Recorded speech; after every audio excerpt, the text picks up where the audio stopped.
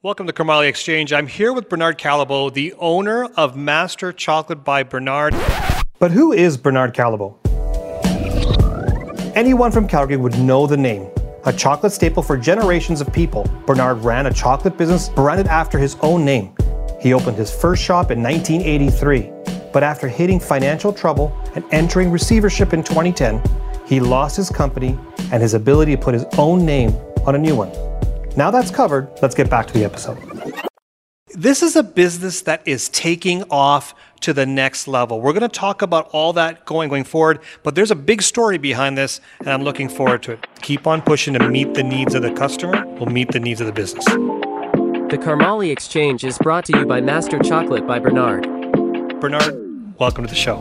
Thank you. Thanks for having me. Look at this, the full factory behind us. You're going to see a lot of things happening. People running around, chocolate being made, and of course, the passion coming out. Bernard, I'm really interested. This is the first time I've actually got into the weeds of a business with my guests. I got to see the financials. I got to see the shop. I got to see everything about this business. I'm excited because this is the next chapter that we're going to be headed towards. Master Chocolate is, of course, a sponsor of the Carmali Exchange as well, and I'm really looking forward to it. Thank you very much. So let's have a bit of a conversation about how we connected together. I was introduced to you through an alumni or a former guest of this show. And when he came to me and he said, here's an opportunity to be involved in a wonderful business.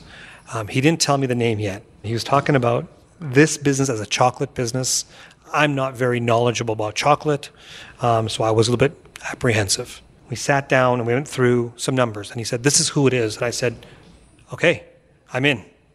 How do I get involved? How do I make an impact? Because I don't want to just be an investor. I can invest in anything out there, but I want to be part of it. I want to see it grow. What was your side of the story? How did you find out about myself, and how did you come to the conclusion that we're worth working together? You know, here our team, what is two people, here in the office that run the business, we knew that we need some more input from other people. I think that's often with small businesses that you run by one or two people, and they need some more knowledge from outside people. And because of your background and Jan's background, see how he runs his business and yours, like we definitely were very interested to talk to you guys. And it was really something, we were looking to people that will contribute to the business. Yeah. Not be passive, but add the value. And that's really why we were very interested to and that's why what we want to do is we want to add value to this business. This is not just let's get in there and sell some chocolate, but this is about adding value to the city, the country. A lot of people in this country don't know this name, so I need your help to grow this name across the country. And I need your ideas. How can myself, the rest of the team members, Bernard, build this business even more? I'd love to hear your feedback on that, because I think that's a way that we can get this business community helping other business owners like us on how to do this. I'd look forward to your help as well.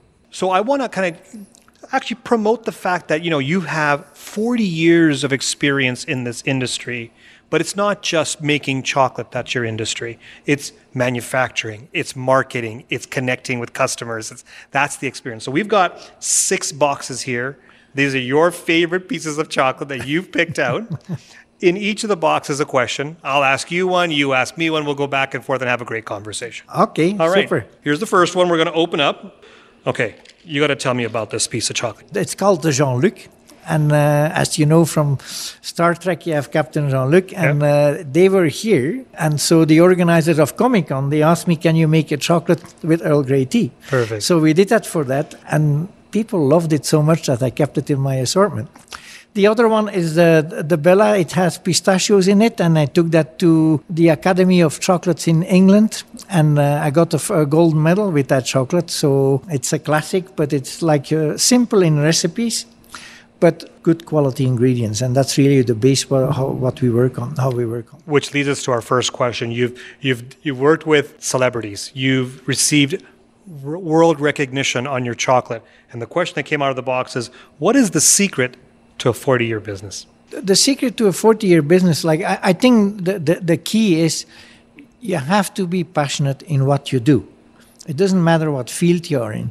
As you know, I had to start from scratch. Yep. But when you're passionate about it, you're motivated to start from scratch with a new book. You start from the experience, the mistakes that you made.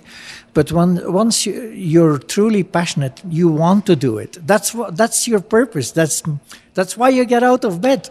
You know, some people want to play golf. I'm not interested to play golf. Yeah. I want to make chocolates. And that's why I still like to come to work every single day. And over the 40 years, does the passion change? I would say in my case, it's actually it increased. Like I was motivated to do better. So actually, I wanted to learn more. I read more about my industry because things change in our industry too.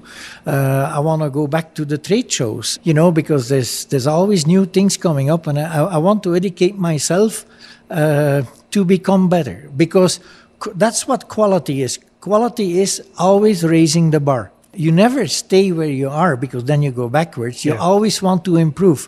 You make something and then you think like, how can I actually make it better? And I think it's an ongoing process that never stops. I've chatted with so many business owners who've been in there 40 years plus, and you can see it's kind of like their sunset. They're not worried about increasing quality. They're not looking at mastering their business. They're just ready to coast into the sunset. You have a different view of that. I love that.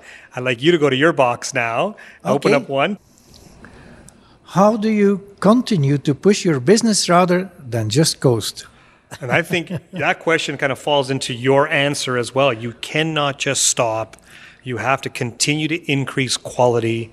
If I look back 25 years ago of what my business was, 25 years later, what it looks like now, it is completely changed. There are some core pieces. We'll call it the chocolate of the business, but there's different types of chocolate. People are looking for different things. You're adding more value. Absolutely. You're giving a connection to your customer or your client. I think that's the evolution. And over the 25 years, how do you continue to do it? Is keep on pushing to meet the needs of the customer will meet the needs of the business. Yeah. All right, let's look at the next one. You started this business back in 1983, and my question that I have here is, you went through some stresses, and I'm saying that nicely. I think they were stresses. There were a lot more than just stresses. What were some of those stresses that you experienced over the past 40 years? Well, first in 1983, when I started, first of all, I knew nobody here, I was very, I didn't know really how to run a business. Yes, we had the business at home, but that doesn't mean that you know how to do that. So it was all new to me. So lots of mistakes. Started with the wrong contractor, was not a nice person, so that went wrong. In the beginning you're underfinanced, so that was a challenge, but I made it work. Lots of hours, but the business started growing, and we did quite well with my old company. And then in 2009, when the financial crisis hit, I did quite a risky move. I was going to build a new facility on a piece of land that I had bought west of the city. And the timing was wrong. The whole financial crisis, the piece of land that I bought was worth much less than I paid for. Yeah. And then, I made some wrong moves. Like I said on Dragons then, they asked me the question. And I said, I take the full responsibility. It's very easy to blame the bank this, the bank that. But you're the captain of the ship. Sure. And ships run into storms. And you, as a captain, has to navigate the ship so that you avoid to make that the ship sinks. And I made some wrong moves. And so I take the full responsibility for having lost the company. How hard was it to rebuild? There is two sides to that. Is the whole personal side, like for the family, it was very difficult. Losing your house, etc. That is not easy. Starting the new business, actually, for me, it was very inspiring, because you start with a clean sheet. It's really an amazing experience to start from basically nothing and build it again. It is a challenge. It has been a challenge for many years to do that, but it's very rewarding. Like at one point I was actually it was an old sandwich bar. That's where I started on Bow Bottom Trail. Yeah. And then ultimately we are here, and now larger companies are starting to interest, to come and knock on our door. And so it has been quite a whole evolution, and but it's very rewarding. Fantastic. I have one more question. Can I have that box of chocolate back? Because they're great. I want to keep it. So yeah. You're going to keep mine too? Okay. But we open your box up now. What question do you have for me? Okay. So what do you think is going to be the biggest need for business owners in the next 5 years? So I think what we've experienced over the last 10 years was an influx of a revolution on the technology side, especially social media. And at that point in time, it was very early and people were able to get business online. I think it's a big change happening. The brand is one part of it, but I think the connection to community of your clients and customers is the most important piece going forward over the next 5 years. If they do not stay connected with the brand, if they do not stay connected with that business, they have umpteen number of options out there to go elsewhere. So one thing that you and I have talked about this business is how do we bring more traffic is one, but how do we bring more community and connection here and in all your locations? And I think that over the next 5 years, that will have them not just like your chocolate, but love your chocolate. And when that like turns into love over the next 5 years, that's bulletproofing your business. I think that's where a lot of businesses are going to fail because they assume you just post online, everything will happen, no problem, easy money coming in. Easy money's gone now. It's going to be a lot tougher to get that customer. So we got to build that community and bring them in. And I think that's the next phase of this business that I'm going to see interesting and happening. And I think you've done a great job. You show up, everybody swarms around you. They want to know what your experiences are. They want to see you with the chocolate. You got little kids want to be around you, to corporate parties. You've built that brand. I think that's one piece. I think other businesses have to learn from you as an example on how to build a community of people that will follow you. I think that's the next 5 years. Oh. All right, my turn. Yeah, makes sense to me. My turn. All right, lessons from the past. You went through receivership. You tried to go back and buy that business. It didn't work. It didn't happen. If you look back now, what would you do differently? That's a good question. So just like to tell you what happened in the court, because I was in the court with a financial backer. Yeah. We actually offered to the court a much better deal than the other party. And but on a technicality, the judge awarded the business to the other party. And actually the creditors would have had way more money. They would have had 70, 80 cents on the dollar with our offer. But, the judge on that technicality, gave it away.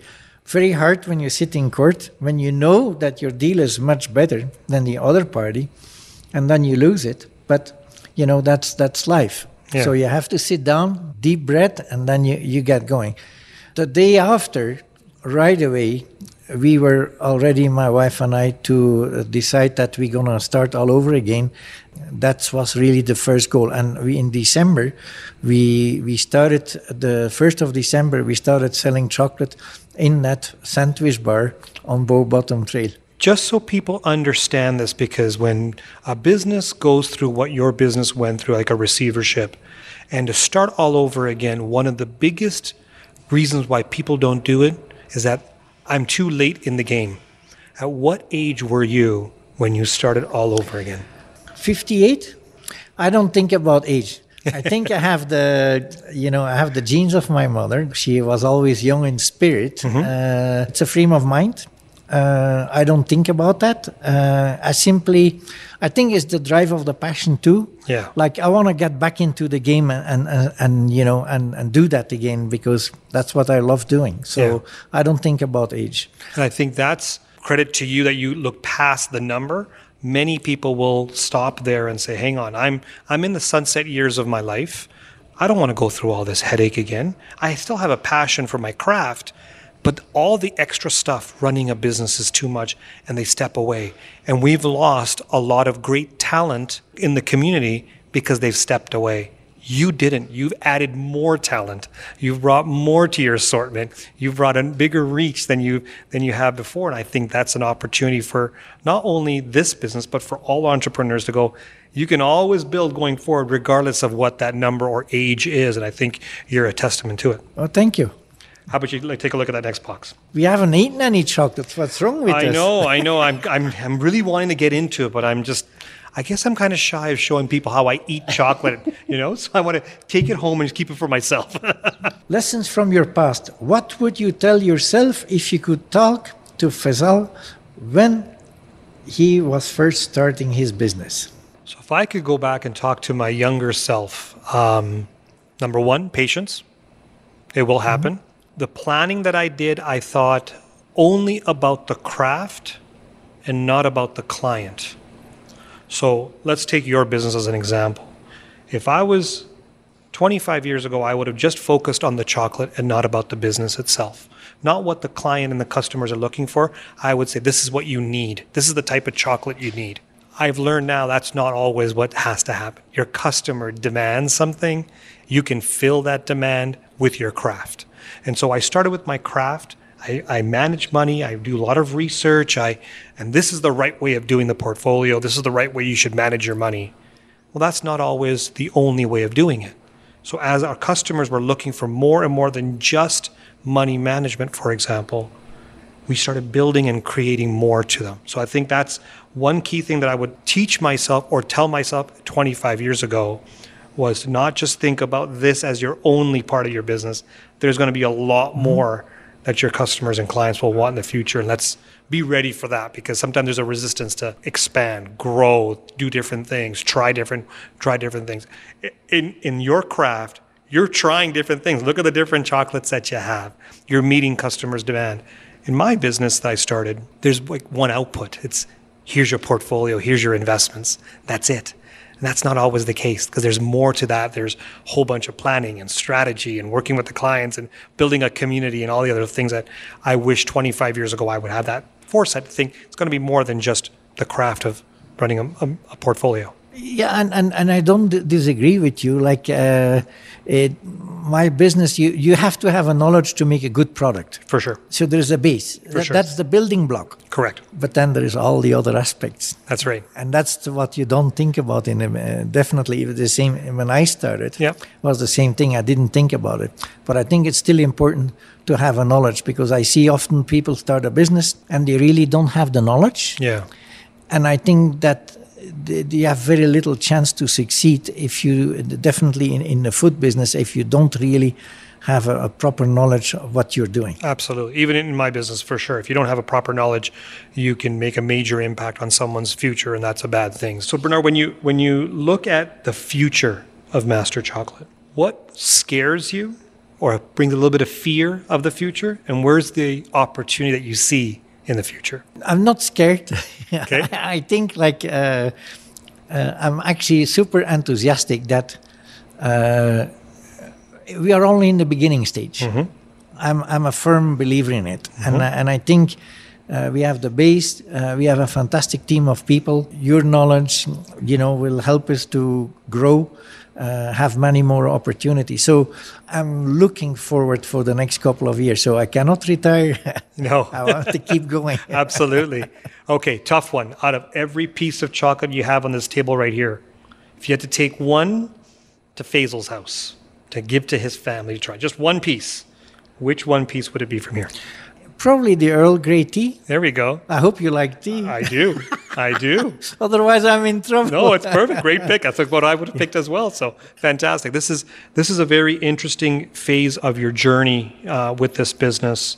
I think people need to understand that, when you go through what you've gone through, a receivership of your first business, and then trying to rebuild and create what you've created, the real thing that has stuck throughout has been the brand. People know who you are. People know the quality of the chocolate. This business is going to go past you. It's going to go beyond your years. And so when it goes from the next generation to the next generation, Master Chocolate's still going to be surviving because it's the quality, it's the connection to customers, and it's a bit of you that you've brought into here that's going to stay forever. That is a very, very difficult piece for people to understand in any business out there, that it's going to be beyond their years, right? Yes. So when you think of that, when you think that at some point, way in the future, you're not going to be here, what's the one thing you want people to remember about you and about this business? You know that the brand Bernard Callebaut represents quality. Yeah. But also as an organization, I always see a business as a community because all the people that work here, they have families, etc. And for me, that's important. Yeah. That's the difference, I think, often between a family business than often publicly traded companies that is much more different. And I've always been brought up in that. And can you become big and still have that spirit? Yes, you can. Yeah. Yes, you can. But it has to be, the upper management has to be willing to transmit that core value. Yeah. That's really what, that's what I would like as a legacy. Beautiful. Beautiful. Thank you for joining me today, Bernard. Well, thank you for having me.